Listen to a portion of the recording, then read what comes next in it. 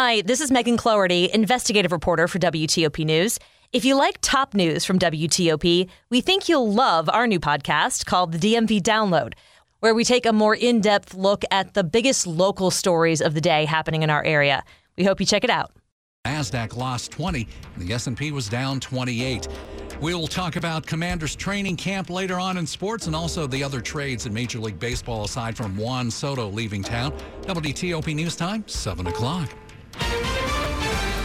Controversial overseas trip. House Speaker Nancy Pelosi landed in Taipei Tuesday morning. U.S. on the killing of al-Qaeda's leader. The assessment is high confidence that we got who we were aiming for. Flood recovery in eastern Kentucky. We will get back on our feet. This is the CBS World News Roundup Late Edition. I'm Jennifer Kuiper in Chicago. House Speaker Nancy Pelosi is in Taiwan, raising tensions with China, which regards the self-ruled island as a renegade province to be annexed by force if necessary. CBS's Natalie Brand. Pelosi penned an op-ed about the trip, saying in part, in the face of the Chinese Communist Party's accelerating aggression, our visit should be seen as an unequivocal statement that America stands with Taiwan, our democratic partner, as it defends itself and its freedom. As for China's threats of targeted military action, CBS News contributor Isaac Stone-Fish suggests... I think what we'll see is increased hacking against Taiwanese and potentially American assets, increased pressure against Taiwanese and potentially American businesses. The Senate is voting again on a bill that would expand health care and disability benefits for veterans exposed to burn pits and other toxic chemicals.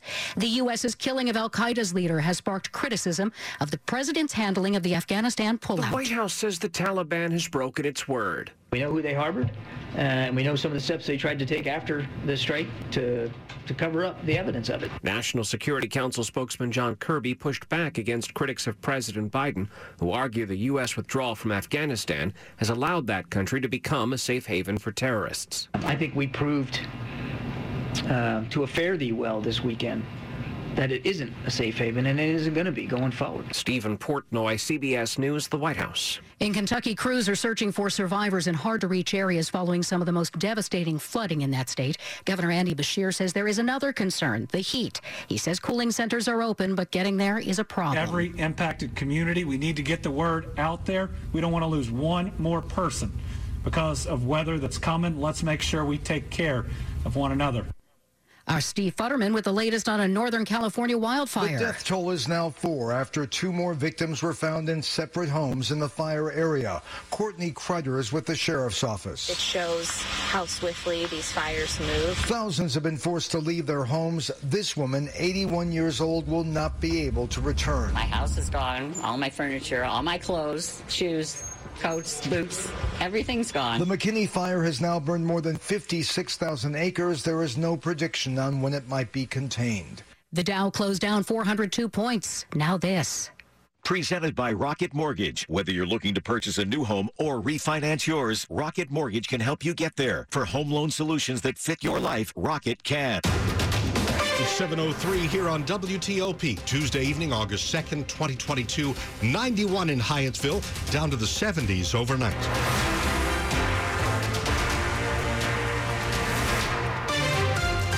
Good evening, I'm Dimitri Sotis. And I'm Michelle Bash. The top stories we're following this hour. The Washington Nationals have traded their biggest superstar. Juan Soto is heading to the San Diego Padres. WTOP sports reporter Dave Preston is at Nats Park, where fans are reacting with both disappointment and acceptance. Juan Soto's a two-time All-Star. He's won the batting crown and the home run derby and also helped the Nationals win the World Series. Scott Rehnquist from Ashburn feels disappointed to lose, I think, a legendary baseball player. I knew it was coming. It's obviously disappointing, but I kind of understand it. That's Georgia, who moved up here from Texas after the 2019 World Series. Graham from Washington, D.C., meanwhile, was here, enjoyed the title, and has faith. We've done it before. We'll rebuild it again, and we'll win another World Series. At Nationals Park, Dave Preston, WTOP News. 7:04. As you drive around D.C., you'll likely notice signs posted around school zones. They tell you to slow down. but a new report shows the signs are not working very well. Many people who drive in D.C. don't seem to pay much attention to those slow down signs around schools. The traffic analytics firm INRIX reviewed data around 27 schools in the district and found that about 20% of drivers go at least 10 miles an hour above the 15-mile-per-hour speed limit in those areas. Speeders are more prevalent around schools in Southeast and Southwest, as well as areas with the highest concentration of lower-income students. One positive finding: crashes were generally less severe in school zones, even as speed and crash rates remained similar to what they are along other roadways. In the district, Nick Iannelli, WTOP News. A stray bullet wounded a young person along the inbound Baltimore-Washington Parkway at Kenilworth Avenue in Hyattsville this afternoon. It happened around 2 p.m. Park police say the victim was hit during gunfire between two other cars. The injuries were not serious, and the person did not want any medical treatment. Parts of the parkway were closed for more than an hour.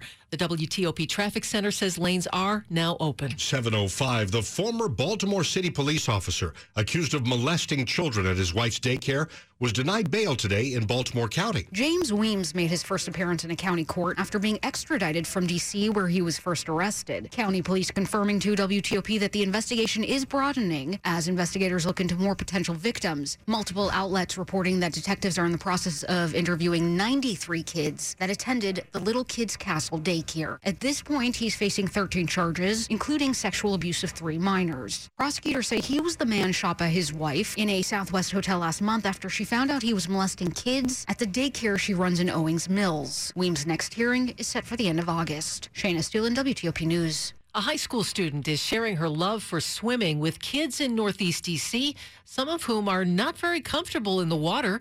WTOP's Melissa Howell has that. Lindsay Alispa has been swimming since she was just 7. This summer, she decided to share her passion. I knew that I wanted to do something for the kids. She created the WJA Swim Club and began working with the Washington Jesuit Academy to create a 5-week course. 12 students learned how to swim. It was a really eye-opening experience for me. I really appreciated how thankful they were. Her hopes for next summer: getting a whole group of new kids that don't know how to swim and it being just as successful. Melissa Howell, WTOP News. Coming up here after traffic and weather, primaries in 5 states and a referendum on abortion rights in Kansas, the first since Roe v. Wade was struck down. We've got a preview with political analyst Ken Rudin. Stay with us here, your election source, WTOP, at 7:07. That's the 3rd time you put an offer on a house you wanted, and the 3rd time you lost to a cash buyer.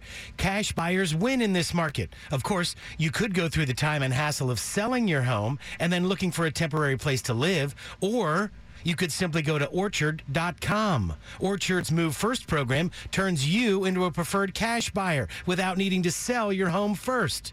See how easy it is. Visit Orchard.com. That's Orchard.com.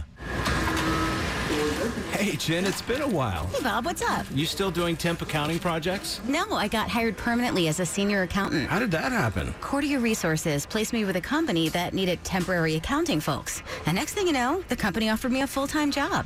I need to call Cordia Resources. You should. They do temp and perm placements in accounting, finance, HR, contracts, and IT. Gotta go. This is my train. Cordia